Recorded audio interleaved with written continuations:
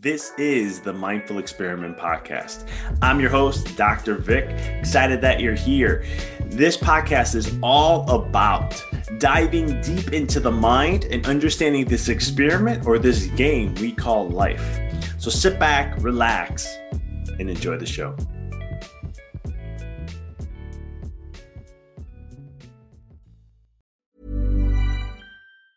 A lot can happen in 3 years, like a chatbot may be your new best friend. But what won't change? Needing health insurance. United Healthcare Tri-Term Medical Plans, underwritten by Golden Rule Insurance Company, offer flexible, budget-friendly coverage that lasts nearly 3 years in some states. Learn more at UH1.com. Hey, it's Ryan Reynolds, and I'm here with Keith, co-star of my upcoming film, If, only in theaters May 17th. Do you want to tell people the big news? All right, I'll do it. Sign up now and you'll get unlimited for $15 a month and 6 months of Paramount Plus Essential Plan on us. MintMobile.com/switch. Upfront payment of $45 equivalent to $15 per month. Unlimited over 40 gigabytes per month. Face lower speeds. Videos at 480p. Active Mint customers by 531.24 get 6 months of Paramount Plus Essential Plan. Auto renews after 6 months. Offer ends May 31st, 2024. Separate Paramount Plus registration required. Terms and conditions apply if rated PG. Hey, I'm Ryan Reynolds. At Mint Mobile, we like to do the opposite of what Big Wireless does. They charge you a lot. We charge you a little. So naturally, when they announced they'd be raising their prices due to inflation, we decided to deflate our prices due to not hating you. That's right. We're cutting the price of Mint Unlimited from $30 a month to just $15 a month. Give it a try at mintmobile.com/switch. $45 upfront for 3 months plus taxes and fees. Promo rate for new customers for limited time. Unlimited more than 40 gigabytes per month. Slows full terms at mintmobile.com. The biggest battle we will ever have to face is the battle between you and you. It's the battle of taking your mind to that limit and then breaking through. On the Mindful Experiment Podcast, we will share concepts, universal laws, and interviewing individuals who have done just that, who have gone through the dark times and through those moments allowed their light to shine bright. I'm your host, Dr. Vic Manzo, and I want to thank you for listening to the podcast and taking this journey with me as we discover different avenues to break through those limits, expand your reality, and evolve into the person you desire to be. So sit back, relax, and enjoy the show. Today's podcast is brought to you by Athletic Greens, the most comprehensive daily nutritional beverage I have ever tried. There's so much going on in life, and there's a need for good nutrition for your body. You have to support, when you give yourself good nutrition, you give your mind the same thing. And being a chiropractor and preaching and educating individuals on health on a consistent basis, I'm always looking for something that can help meet my demands and needs for my body from a nutritional standpoint so that I can continue to thrive in every aspect of my life, no matter what I do. And this is where I like Athletic Greens. It comes in, it's full spectrum nutrition. It's life-changing. They have an all-in-one superfood powder that hits your nutritional essence. It has things that I truly enjoy, like mushrooms and greens and antioxidants and other factors that I can get in, probiotics and prebiotics and so much more. It is one of the things with all the best things that they have put into this shake. So one taste of this Athletic Greens contains up to 75 vitamins, minerals, and whole food sourced ingredients, including a multivitamin, a multi-mineral, probiotic, green superfood blend, and so much more to give you that gap, right? That's why they call them supplements. So it gives you that gap to help you with that aspect. And for me, especially when I'm on the road, this is my go-to to truly help give me, my body, and everything that I need to thrive in every aspect that I can. And what's great about the product is it's a lifestyle friendly, whether you eat keto, paleo, vegan, dairy free, or gluten free, and contains less than 1 gram of sugar without compromising on its taste. And I must say, the taste is something that I was impressed with because I've taken a lot of different green products in my life. Again, I've been doing nutrition for 21 years, and this is one product that got the taste right, even with all the good, which I was shocked to see that. And right now, what Athletic Greens is doing is they're doubling down on supporting your immune system during these times. And what they're offering is a free 1-year supply of vitamin D and 5 free travel packs with your first purchase. Visit athleticgreens.com/mindful and get your free year of vitamin D and 5 free travel packs. This show is sponsored by Empower Your Reality. Empower Your Reality is an online consciousness school that is designed to help you elevate the mind, raise your consciousness, your vibration, to attract and create the reality of what it is that you desire. At Empower Your Reality, we have books, we have online classes.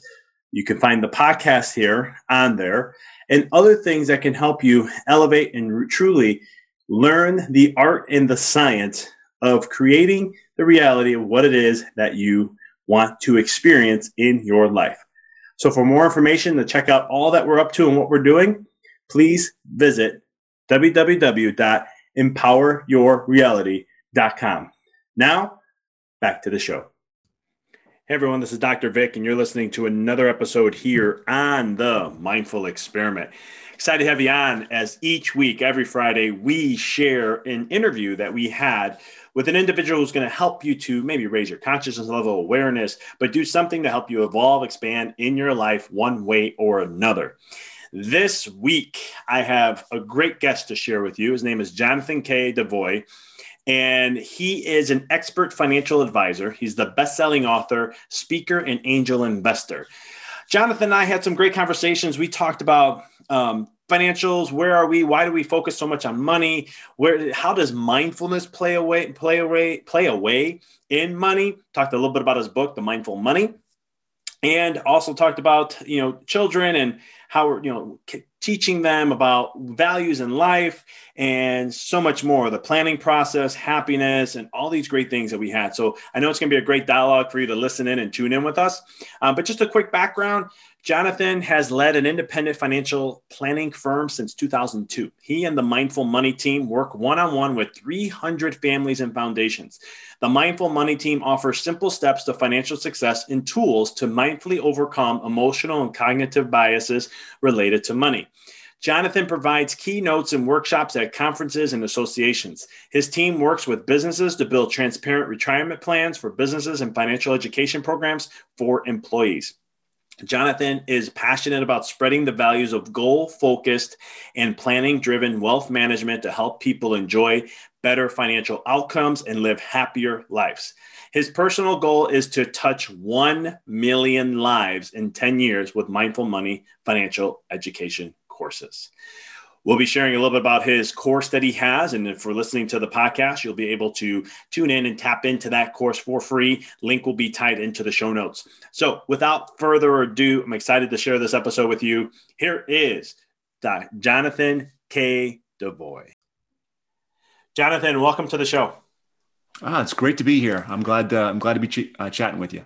I'm glad to have you on, especially everything that went on last year, still continuing this year. Money is a topic that I think, as we were just sharing just a second ago about how, the last 10 to 15 years has been very interesting. I think even more so now, people are looking for ways and things. And so I'm excited to pick your brain and be able to share with the listeners your methodologies and so forth when it comes to personal finance and things like that. Great. Let's get into it.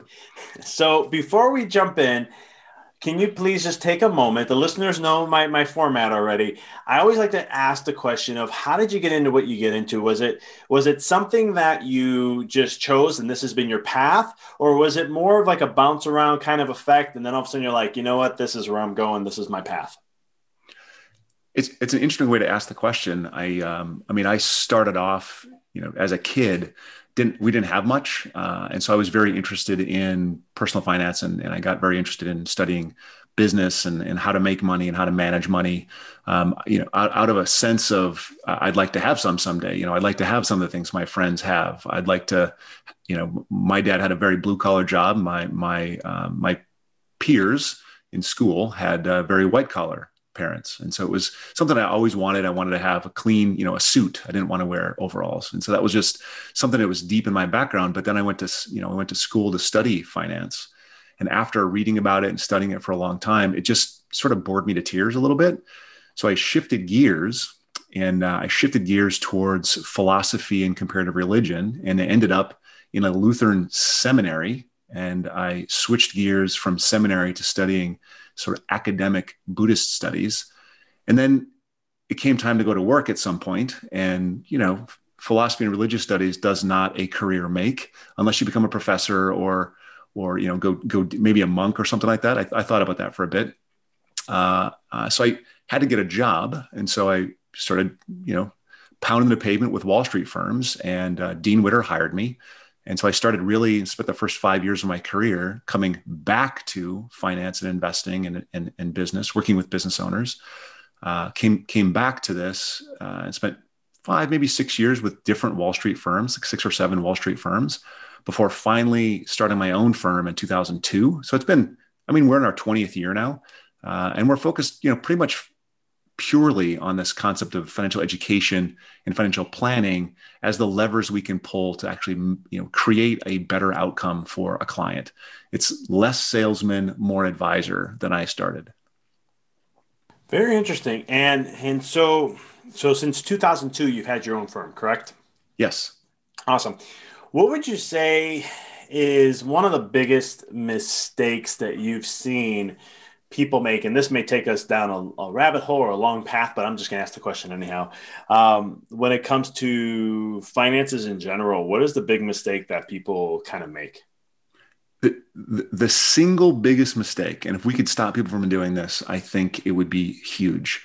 The single biggest mistake, and it goes both ways, is the sense that we can predict, and our brains, filter information, and it selects things. Our brains select things that already agree with our preconceived notions universally, whether it's, the thing your wife said to you last night before you went to bed and what that did to your psychology, or whether it's how you react when your son or daughter does something, or whether it's how you react when markets go down, or when, GameStop is trading at some insane valuation, or when Bitcoin is being talked about online. So your brain is going to react to this stuff, and it's going to move you in a direction because you think it's indicative of something.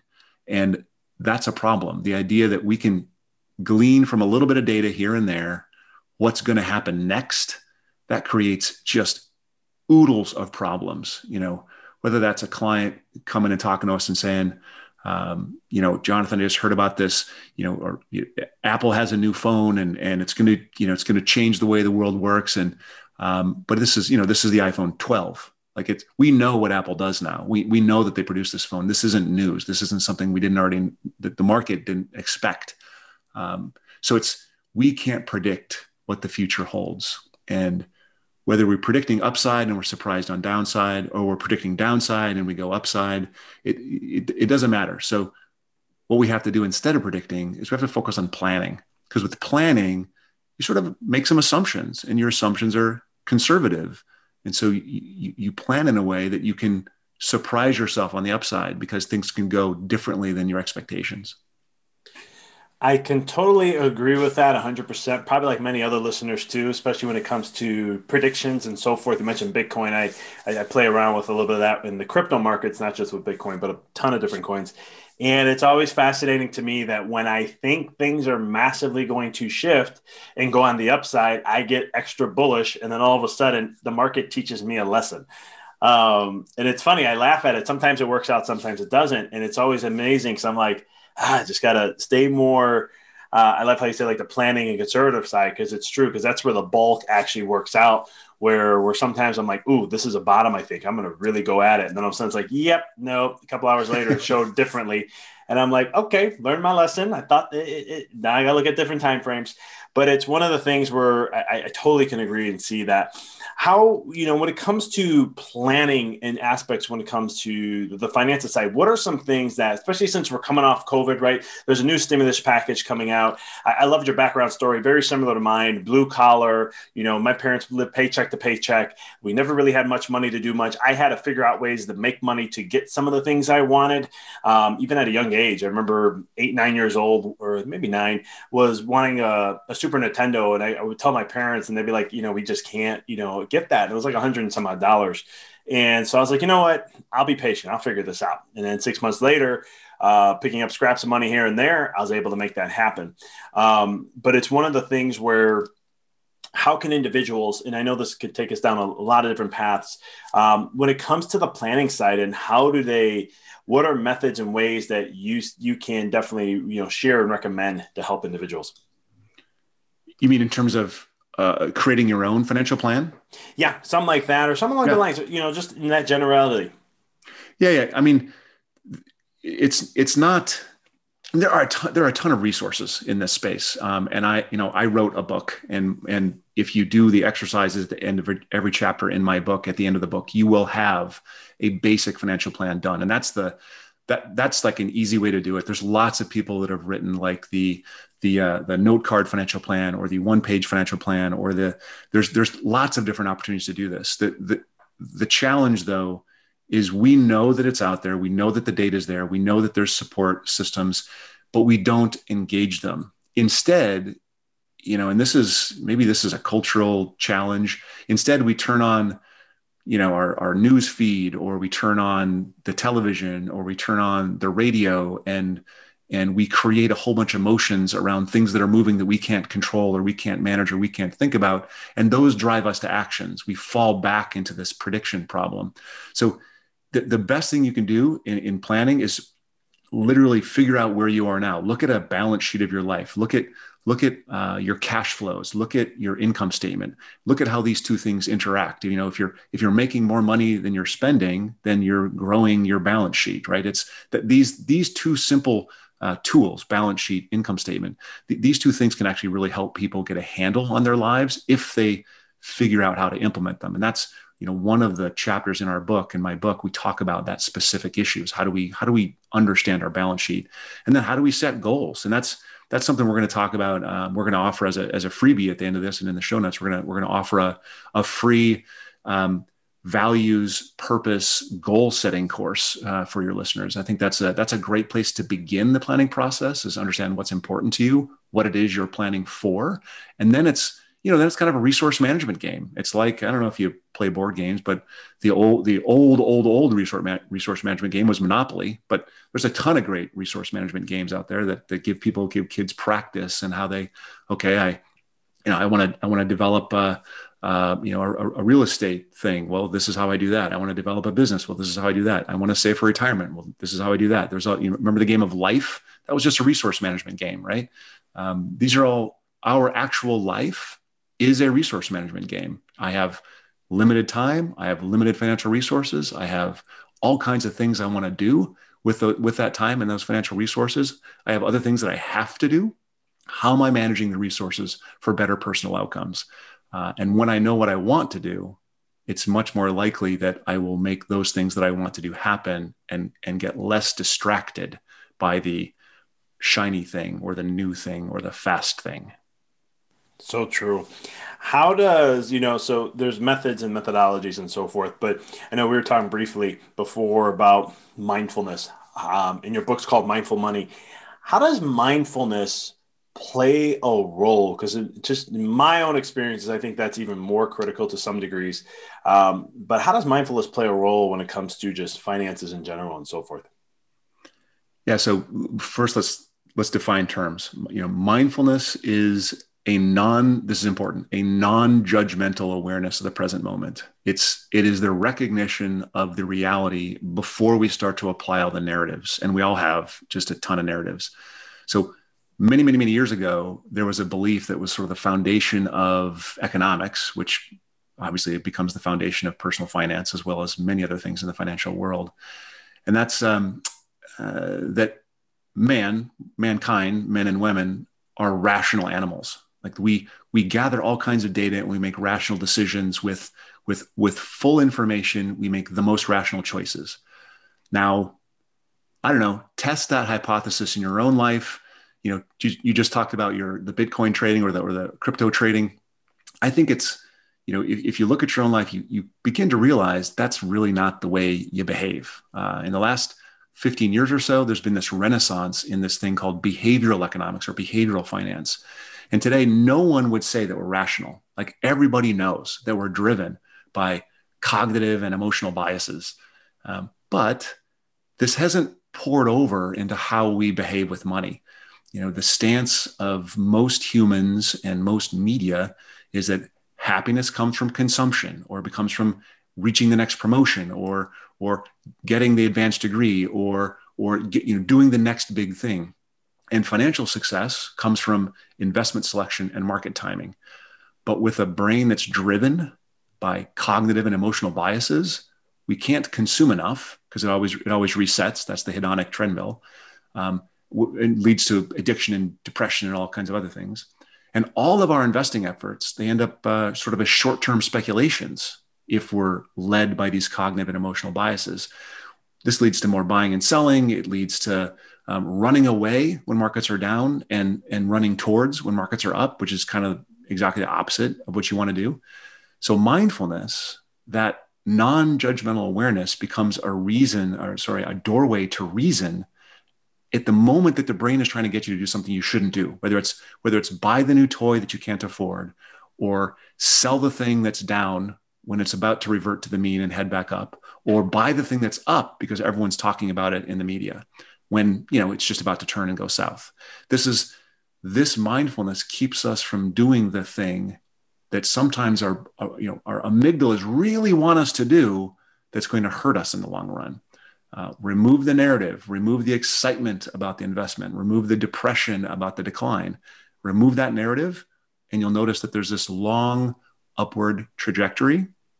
Just trust in that trajectory. That it pauses sometimes, it goes backwards a little bit sometimes, but it always comes back. So believe in that and invest to engage that, not to engage the exciting zigs and zags every day. I love how you explain that, because when it comes to in my own coaching business that I do and my mindset practices that I teach and so forth with classes and all that, I always talk about the essence of practicing mindfulness to not get distracted, right? Yep. And when you have that centeredness, you have that inner peace, or that centeredness, that place where you're like, you know what, this is where I'm going to go, and this is how I'm going to go. And you don't let distractions or the shiny lures pull you off that course. And I tell them that can be, and a distraction can also be, you said, you take a few steps back, right? Sometimes things recorrect and so forth. And it's like, wait a minute here, I'm freaking out, I'm panicking. But from a place of mindfulness, you can stay centered and be like, you know what, this is fine. This is all good. This is where we're at. Maybe buy the dip. This is an opportunity.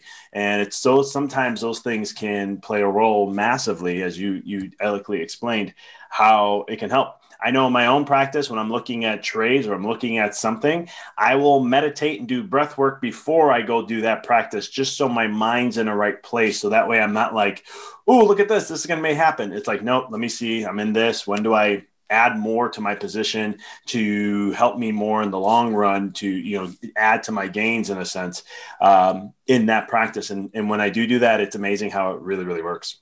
So when I first started in the industry and I was at with the Wall Street firms, I tried trading. Like I traded options, I traded stocks. I remember there was a day in late 90s where I personally, and I had, a whole bunch of clients I was trading with at the same time. I had like 100,000 options on Juniper Networks. And I was deep into this trade. And it obviously went south, right? That's how you learn these lessons. It went a way that I wasn't expecting. And that it taught me this lesson. And many people can trade. I do know some people that know how to trade, and they've got a system and it works. And it works for a period of time. The thing that I'm always cautious about, and in mindfulness, you end up being self-reflective about, is how much of that success or that failure is due to your lack of understanding or your understanding, and how much is due to just dumb luck. And I think that when the analysis is done, when academics look at performance, they tell you that the vast majority of the positive or the negative is just dumb luck. And so then the question becomes, for me, what are the systems I can put in place to build wealth for my family, so that I can, take care of us long-term, take care of my parents if they need it, support my wife's parents if they need it. What's the practice I can do? And so my practice has always been, since about 20 years ago, is when I have money, I invest it as broadly as I can. I invest it in, many thousands of global companies. And when I have more money, I just invest more money in the same thing. I don't buy and sell. I don't trade. When I have money, I invest it. If I don't have money, I don't spend money. And then if I have a little bit more money, I invest that money. It's broad diversification, somehow planning-based asset allocation and regular rebalancing. And I don't overthink it. And by doing that, I think you build something that is sustainable. It's manageable by the next generation. It's understandable. You don't have to be a wizard. You don't have to be a genius. And I think that's huge when you're thinking about multi-generational wealth. How are we going to leave this to our kids, or how are we going to do something that I can do when I'm not as sharp as I am today, which, that's going to happen at some point. I'm not going to be sharp. I'm not going to be as sharp. And I see this happen. And having a simple process, so important. Simple, repeatable, trustworthy process to get to average, not even to get to amazing, just to get to average on a regular basis. If you hit singles every single day, you end up winning games. Just singles every day, singles. That's what I go for. I love that. I don't know who came up with the single thing. Was it Yogi Berra that said that, or someone? Because I have a coach who always used to repeat that to me about just get up and hit a single. Who cares about anything else? Just get a single, and that's your goal. We can attribute that to Yogi Berra. He said many, many things, and I'm sure it may have been him. I don't know. I know he has a lot of great statements. That's why my first mindset was like, I think it's Yogi Berra, but I don't know. I never seen it, but no, it's so true. And I think sometimes in life, and I do this in health when I'm working with clients on health, because being a chiropractor and running a practice, when I do other aspects from holistic standpoint, I always try to go as simple as possible. And what I found through the health world is that when I do that with work with patients on the most simplistic ways to improve their health, it's amazing how monumentally things will change over time, right? Everything needs time.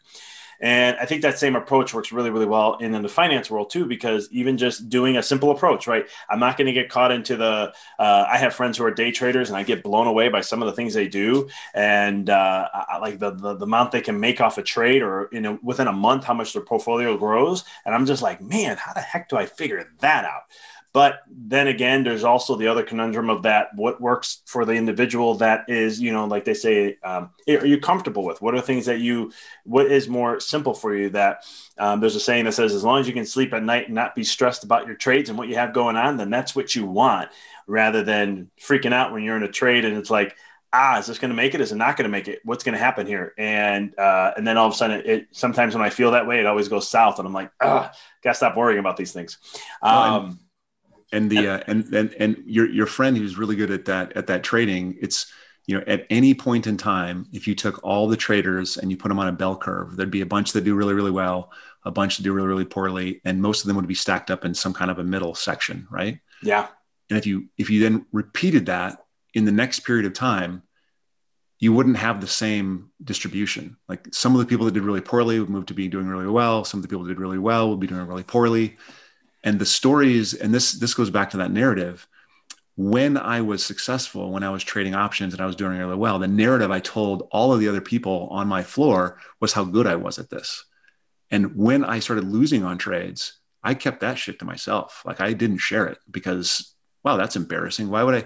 So you gotta kind of take with a grain of salt the person that comes to you and talks about their great trades, unless they're also the kind of person that comes to you and tells you how stupid they are from time to time, because I promise you, they are both. If you are taking risk, you're experiencing the upside and you're experiencing the downside. No one just gets one half of that puzzle. I appreciate you sharing that, because it's so true. I mean, and he does. It's amazing when he shares his losses. It's actually very humbling for me. I'm like, yeah. Okay, I haven't had that level of losses. He's a big trader, but I was like, I feel and appreciate it, especially like, because, normal stocks, it's not as volatile as the crypto markets are. And, but it's one of the things where he shares his stories of like, look, you think I have always winners. Here's 6 trades I got in. There are 100,000 roughly around each that I've lost. He goes, wow. But I've made, here's what I've made in these amounts of times. And he goes, I'm always up to a certain degree, but he goes, I have losses just like anybody else. Yeah, and it's humbling for me, because I'm sitting there going, man, sometimes some months are good and some aren't. And it's like, well, it's one of those things where it challenges, the individual. Because for me as a trader, I'm like, all right, what do I do here? If I'm having a bad month, it's like, hold on. But again, bringing back to your point about having the plan, stick with the plan, and be simple with it, and just, continue to work with it, usually works in the long run very, very well in that process. Yep, I agree. And would you say too, when it comes to some of these, we talked about predictions, and things like that. And this may be answering a question because I've heard this before. The individuals having, and when it comes to like illusions, financial illusions. What are some of those things that people have when it comes to financial illusions? And can you explain a little bit on that? Yeah, I think there's so there's in the book I talk about 8 big financial illusions. And one of the ones I like to talk about the most is this distinction between risk and volatility. People think of, and more so today, actually, than say 15 years ago, and more so in like 1940 than in 1929. So after a big correction, people start confusing risk and volatility. And this is it's really important understanding. So there's this massive, almost intentional misunderstanding about risk. The statisticians and academics kind of measure risk as standard deviation. That's the zigs and the zags we see in the prices of our investments. And going in, we should expect those, right? But each of our investments has a natural volatility. It's normal for markets to zig and zag. Markets are a price, I think it was Buffett that says markets are a price discovery mechanism. Prices for everything goes up and down, whether it's tuna at the supermarket or whether it's a price of a share of a stock or a cryptocurrency or a piece of real estate. You can't predict ever how far up or down they're going to go. You can't know how long that change is going to last. And you can't know really if or when it's going to turn around. That is normal. That's not risk. That's just normal volatility.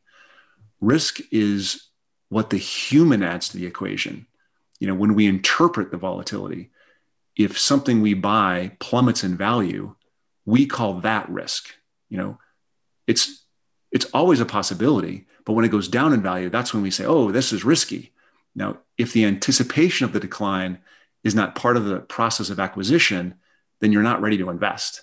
Like, if you can't confuse normal volatility with risk, or what's going to happen is you're going to make mistakes. When natural volatility happens, you're going to sell at the wrong time, or you're going to buy at the wrong time. I know a Buddhist monk who says it this way. He says, wisdom is recognizing that the plate will break and then taking care of it anyways.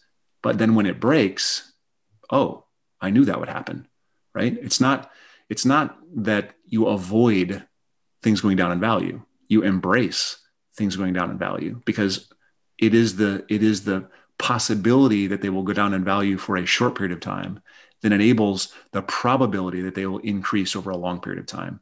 And the goal of the investor, this isn't the trader or the speculator, but the goal of the investor is to hold on as things go down, as things are volatile around a trend line.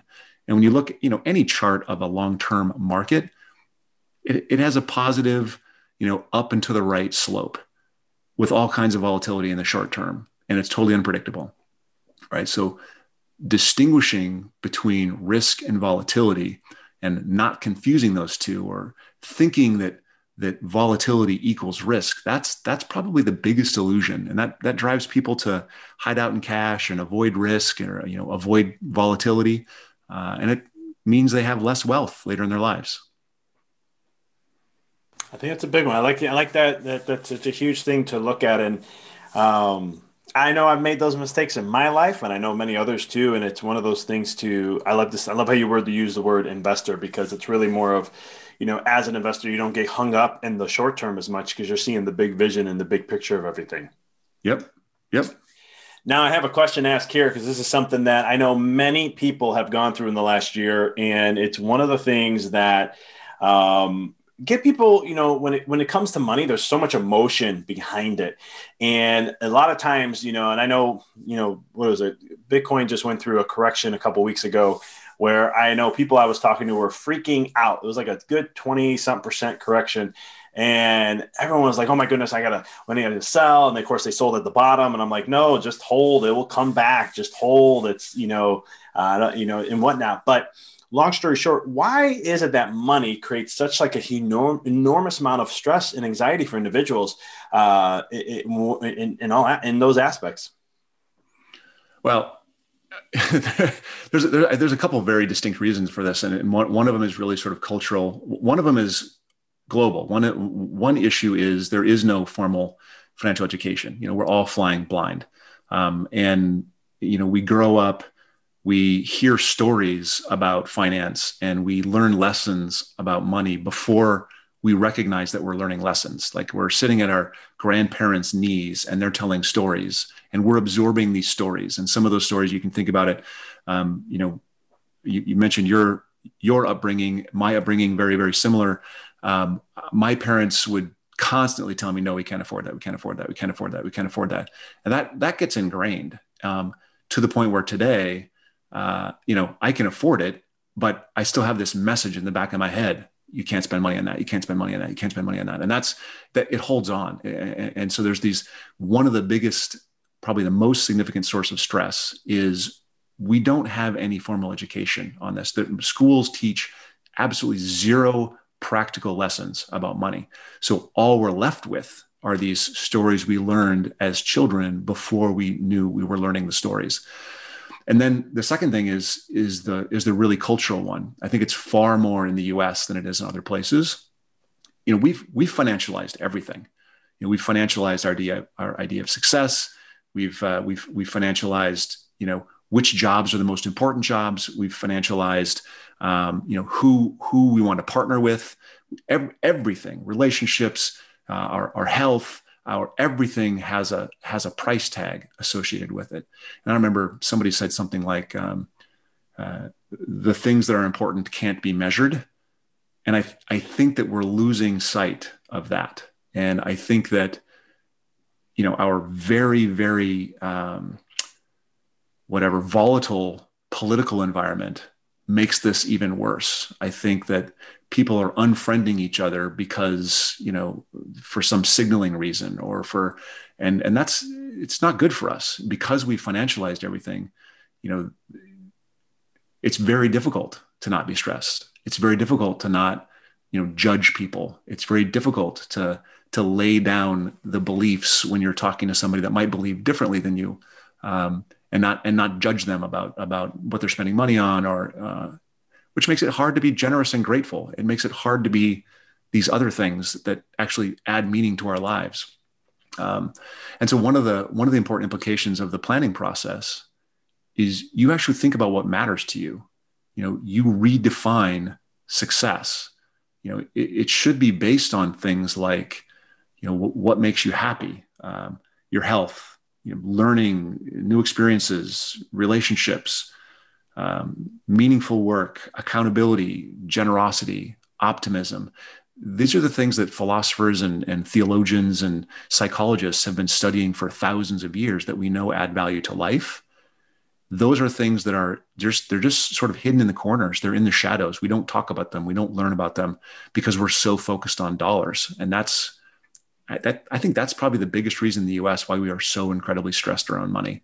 We focus on it too much. It becomes the center of everything, and it really shouldn't be. You should take your plan and you should base that on things that that will add value to your life, well-being to your life. I love how you bring that up. It even just thinking about my own life and where, again, not knowing, just going and trying to have this mission to get to a certain level, and then you get there, and then you look back and you're like, this can't be it. Like, this can't be what I thought this was, what's happiness and success, being at this certain level financially would bring all these other things to the picture. Even when I knew there's a certain level of how much you make, and then after that level, it doesn't really change your happiness too much. And it was at a point where then you brought it up, and you brought it up so well about like, what is your meaning of ideal success? What is your meaning of what makes you happy? What are the things that value? And I do agree 100%, just seeing and everything about how, when it comes to what we, the things that we can't measure should be but should be more focused on, and to a certain degree in our lives, to that aspect, instead of just always seeking for money and determining our value. And I was one of those individuals who determined my value based on my financial success rather than determining my value based on me. Yep. No, it's huge. And it's so, we didn't talk about this beforehand, and so I'm not gonna ask you, but I have two kids, and I was raised with very little, And because I was raised with very little, I wanted. And because I wanted, I worked really hard. And I put conscious effort into understanding how money works. My kids, they don't want. Like they're part of whatever club they want to be part of. They go to, great schools. There's good vacations. We have nice cars. So they're being raised in a completely different environment. And so now the thing that keeps me up at night is because of how important it was to me to be financially successful, I have now taken away their struggle. And the thing that they would understand where meaning comes from if they had to struggle, but now they don't have to struggle. And so now they believe, and they're young still. So it's like, we're going to learn a lot. I'm going to learn a lot about how to raise kids after I've totally screwed it up. And I worry, this is the one thing I worry about is, what are the message we're sending our kids when we, battle for their places in a camp, or we pave the way for them to be more successful with their teachers. And there's articles in the Atlantic almost every week about some, horrible parent and what they did to some teacher, to get a grade changed for their third grader, which is, it's mind blowing to me. And yet I see the tendency, I see in me the tendency to make it really, really easy for them. But we got to recognize that we're teaching lessons this whole time. And if we think that, hey, my son has to get an A on this paper in third grade so that he can go to a good high school, so he can go to a good college, so he can get a good job and make a lot of money, God, that's ridiculous. That's we're killing them, and we're taking away all the joy. And that's, if we're raised with very little, you're in a much better place to recognize where value comes from. If you're raised with a lot and the pressure to produce a lot, you'd never see where the value comes from. And I think we're going to have a rough go as a culture because of what we've done and how we've defined success. I think it's going to be an interesting 50 years as we unlearn this. And we're seeing some evidence of millennials that are saying, hey, we don't agree with this methodology. We don't agree with this path. And I think that's a beautiful thing if it sticks, because there's also this undercurrent of, well, it's not fair. I don't have enough for me, and I need, so we haven't let go of the desire for more, but we have embraced maybe this isn't the right path. And so we've got to sort those things out. But it's going to be an interesting 50 years for sure. I appreciate you sharing that about your children and so forth. I don't have kids yet, but it's one of the conversations I have with my wife a lot is about when we do have kids. I'm like, I'm in a different place than when I grew up, but I'm like, the one thing that I don't care what it takes, I am going to teach them to make sure that you got to bust your rear end. Like, you got to work hard. Cause I grew up 6 years old. My dad laid carpet for a living, and I would work with him starting at 6, he would have me work. And I did it for 15 years with him. And it's one of the things where, they're long days or long hours. You can't ask a guy, hey, when are we going to be done? Or when's our hour going to be done? So I know I can start planning, fun things to do. We get done when we get done. That's just how it was. And so it's one of those dilemmas. I'm like, we have to figure out how we're going to teach our kids this, because I want them to keep that drive. I want them to be hungry, as that phrase goes, so that they want to strive and go to the level of what they want to do and be resilient at the same time. Again, I don't think I did it 100% right myself. I think I've got great kids, but I don't think I taught them. I don't think I gave them the lesson of drive the way I wanted to give it to them. I ended up talking a lot about it, mentioning it, bringing it into conversation, talking about how it's really, really important to work hard. And yet, I wanted to enjoy my success. So I did buy a new car, and I did buy a nice house, and I did all the things that would make me comfortable and fulfill my goals and dreams. And those will ultimately have an effect, because therefore my kids were raised in that space, right? That's what they see. That's what they got used to.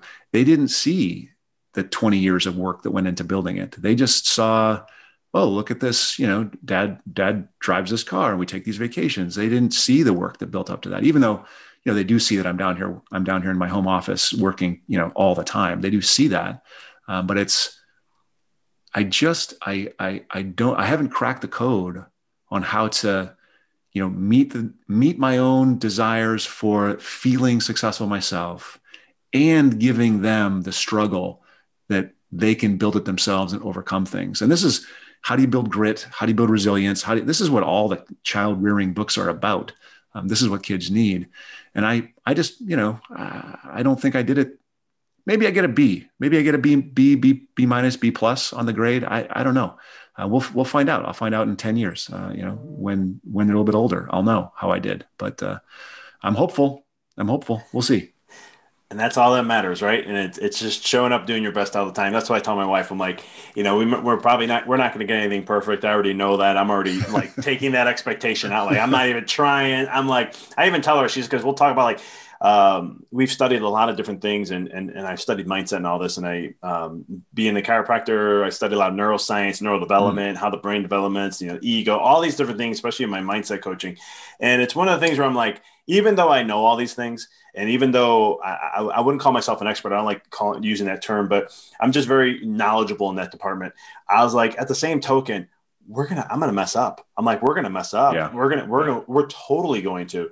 And even as much as, even when it comes to a money side mindset, or even when it just comes to the, we talk about the struggles that we went through that they don't have to go through. At the same token, it's going to be like, it just is what it is. And we can just do the best we can to try to create a reality or a situation to be like, okay, here's what it is. Like I tell my wife all the time, I'm like, if my kids choose to go to college, and we will take care of it. We won't let them know that we're taking care of it. They're going to have to go through the process, go through the grit, feel the stress, feel all that. And then we'll figure something out along the road. But I'm like, we'll have to, work on some idea to do that. So when you do figure it out, because I know you'll be way ahead of me, sounds like maybe a book to be read, because I talk to a lot of other people and this is something that this conversation comes up often. Yeah, I mean, so my son is 16, and he was, we were sitting in the living room the other day, and he was expressing the concern for paying for college, and he was in tears. Like, he was like, I don't know how I'll ever pay for college, and he was thinking that he was going to have to pay for college all by himself, because he works. He's 16. He's got a job. He works at a local deli, and I make him save 50% of everything he makes into a savings account. And we talk about investing, and he's like, why am I saving? I'm like, well, this is your college fund. So he thought, because he had a college fund, that he was going to have to pay for college 100% himself. And so he's terrified. He's like, there's no way I can ever do this. So, it's such a struggle. And maybe there is a book in this. I don't know. I don't think there's a right way. I don't think there's this is the way to raise kids. I think there's lots of ways and lots of different kinds of kids. And it's like kind of luck of the draw, and kind of mashing your philosophy and your hopes for them and your love for them into constant discussions and constant awareness and constant, trim the sails this way, maybe turn this way a little bit, shift this a little bit, change that a little bit, figure it out as we go. I don't think there's a prescriptive way to do this, especially raising them in a culture that is so focused on money, and trying to not have them focused so heavily on money, trying to show them the value of well-being and balance and friendships and relationships with family and spirituality and whatever those things are. How do we keep them away from this sole focus on financial success, especially given my career? Like that's what I do. Like I help people manage wealth and transfer wealth. So it's sort of natural for my kids to be like, oh, well, this is obviously the most important thing, but it's not. It's just not. It's not. And I just have to keep stating it over and over and over again. Maybe we'll write the book together. What do you think, Vic? That sounds like a plan. I'm all for it.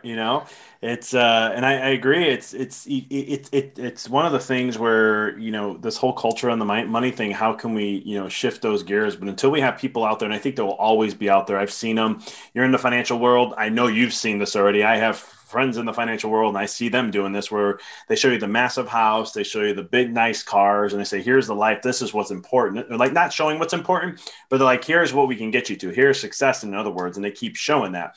And as long as our culture and the media and all that keep praising that and looking at that, it's one of those things where it's going to be a tough tide to turn. But I do believe there is a movement happening where even we're starting to shift gears and kind of say, you know what, money is not everything. It is important. But there's other things that we, focusing more on. And I think that's what COVID really did too, is kind of really checked our values and really see what's really important versus what isn't, and how to really reallocate, I guess, your values. I don't know the proper word to use here, but to just reassess them to see what's important for us and not in all that process. I mean, I really hope you're right. I really, really do. I sort of, I'm being very cynical right now. Actually, I don't know where this thread is coming from, but I think that probably what happens, I think we did sort of check our values and we did change some things. But the world took away our ability to do lots of things. And so when the world grants us that ability, returns the ability to travel and do things again, I think that we probably return to doing things, maybe we change 5%, but this is a long-term thing that we've built this up, this sort of financial focus. It's going to take a long time to unwind it. It's not something that'll happen through a crisis, because we're just going to return. We're very adaptable. We adapt to this goes away. We adapt to the new, and we're pretty driven by what we want right now. And it's going to be hard to overcome that. I'm hopeful. I mean, I do think the movement is there. I just hope we can make sure we can feed that movement and keep it going for sure. Couldn't agree with you more. I mean, it's one of those things where, some people, like I know in my coaching clients and so forth, it was one of the times where this happened. And I was like, hey, this is not the most, but it is a very great opportunity it's kind of like in a stock, it drops, but you're in a bull market, it's going to go forward, and you caught that bottom, or right, you just had a set price to bid, and this is where I'm going to go, and it's all of a sudden, bam, it hits it, and then it runs another 20-30% or whatever it may be, or goes on a nice massive bull run for yourself. I think this is what COVID was from a value perspective, and it's only going to be the ones that truly took that on, because with my coaching clients, I'm like, here's the best time to create, here's the best time to get creative. Even though I had a couple clients who, their businesses were shut down, and they're like, I don't even know how I'm going to afford coaching and this and that. I said, don't get stuck into the fear and lack. Let's shift mindset. Let's shift perspectives. And you'll see 3, 5, 6 months down the road, you're going to look back and go, man, am I so glad I made that decision. Or even like holding a stock for that matter. And, you think it's taking a hard hit, but you're like, you know what? I know this is going to go. I know there's some great things. And a couple of weeks later, all of a sudden, here comes out a nice article about something really great. And all of a sudden you see that nice stock jump up nicely because of it. That's the whole luck playing in the role, but because I've learned very well, it's more luck than anything else. Just like this morning, I was in a coin that I've held for like 5 weeks and it has not done anything for me. I've been losing money. And then all of a sudden a new article partnership comes out and it jumps up 50%. I'm like, all right, it was worth the hold. I'm up now, finally. Thank you. That was great. And I had nothing to do with it, even though the technical analysis was great when I got in. But it just kept slowly bleeding. And I was just like, well, I know this is going to turn around. And then there it was. So, yeah, I think, the move, but there's a movement, but there's also, you're just going to have people, I think personally, that just were like, well, I just have to get through this. This is what it is. They got stuck in fear. And when you're in fear, you're paralyzed and you don't do anything. And I think those are the ones that are going to go right back to the same situation that you were talking about. So I can definitely feel that vibe with what you're saying. Yeah. Yeah. I think it's, we say, going back to a couple seconds ago, that, money isn't everything, but it infects everything. We tend to return to this concept of, well, bigger house, faster car. And maybe it'll just be more electric car, or maybe it'll be, cleaner car. Maybe we can apply values on top of the financial stuff as well. We'll see. I mean, yeah, some of us will go back. Some of us have retested. Some of us will figure new things out. That's, there's a lot of us. So this is a big ship, turning it in one direction or another is going to take a lot of effort. So we start with the small things one at a time, people. These conversations, hopefully people that listen to this conversation can go, oh, you know what? Maybe we should have a little bit less focus on this. Maybe we're part of the movement. Love it. Yeah, totally agree with you there. One last question I have is, stimulus money's coming out. People are getting, I don't know, couples are getting $2,800. I think I don't know what the children are. If you have children, I know there's another bonus as long as you qualify.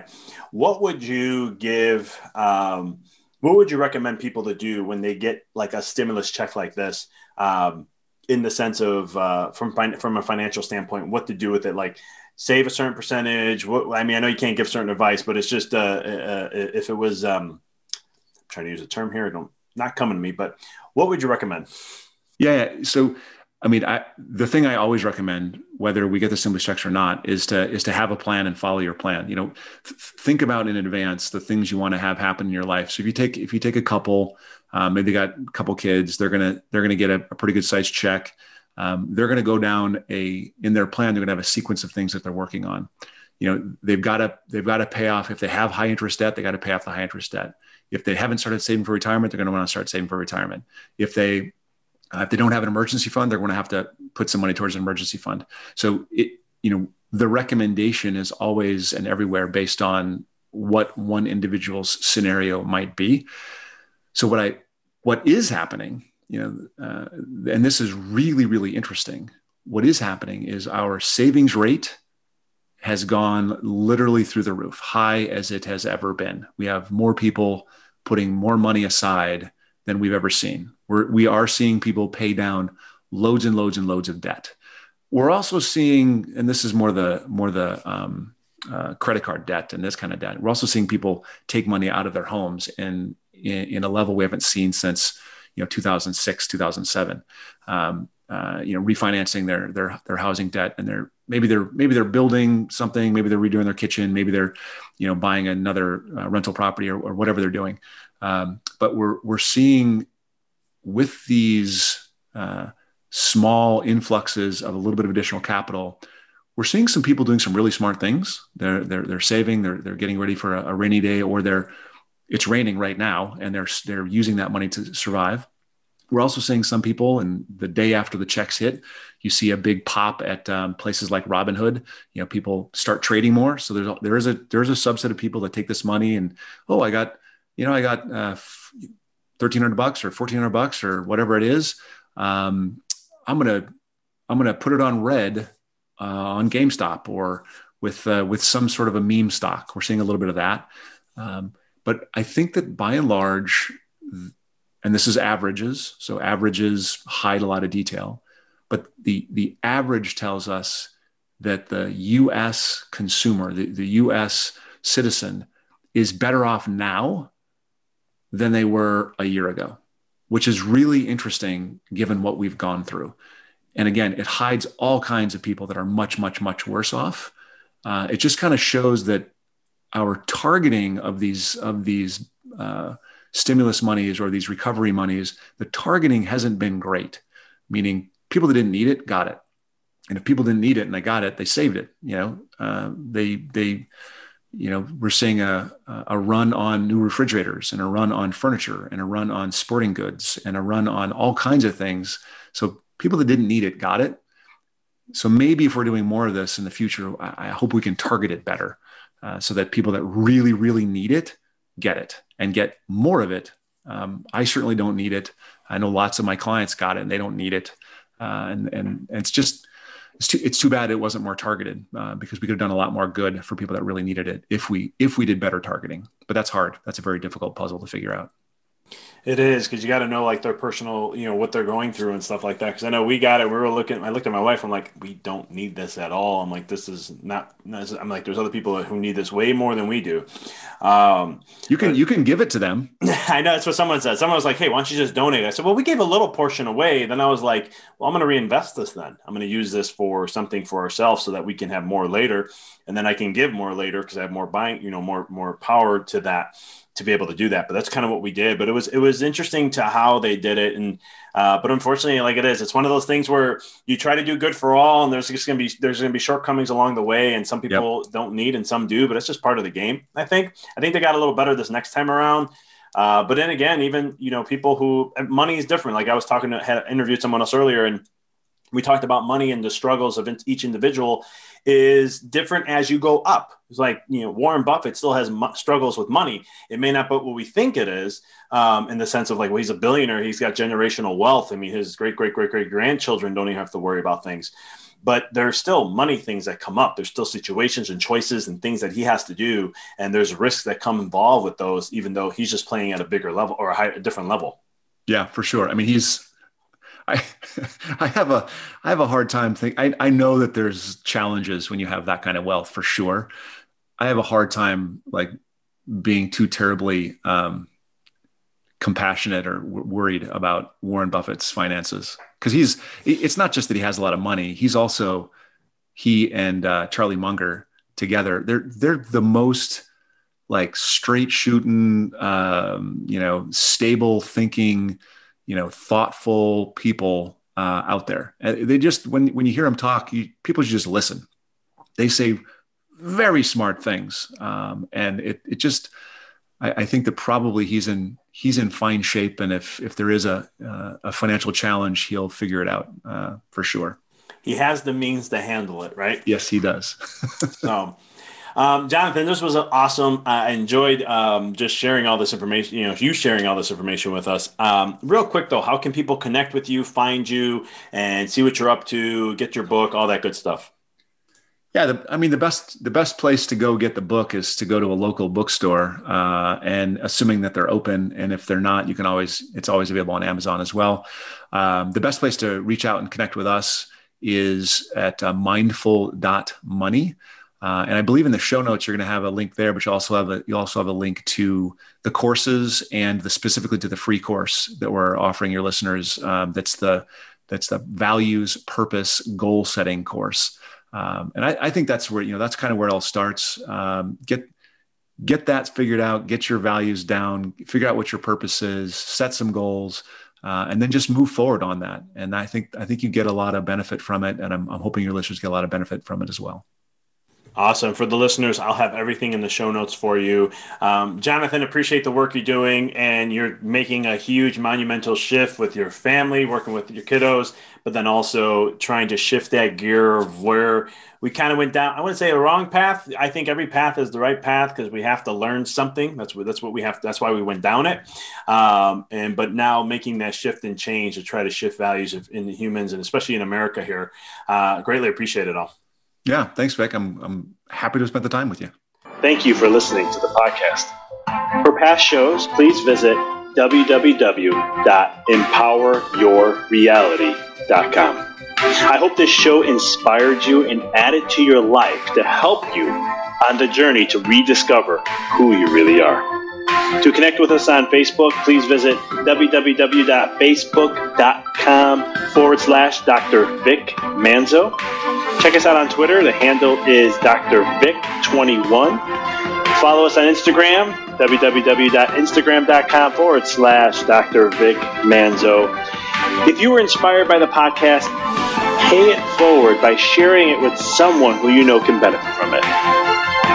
Thank you again for listening to the Mindful Experiment podcast, sharing paths to help you rediscover your infinite potential.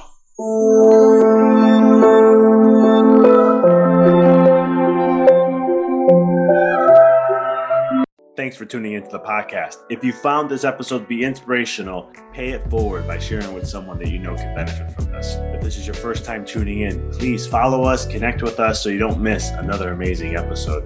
And until next time, keep rocking and rolling.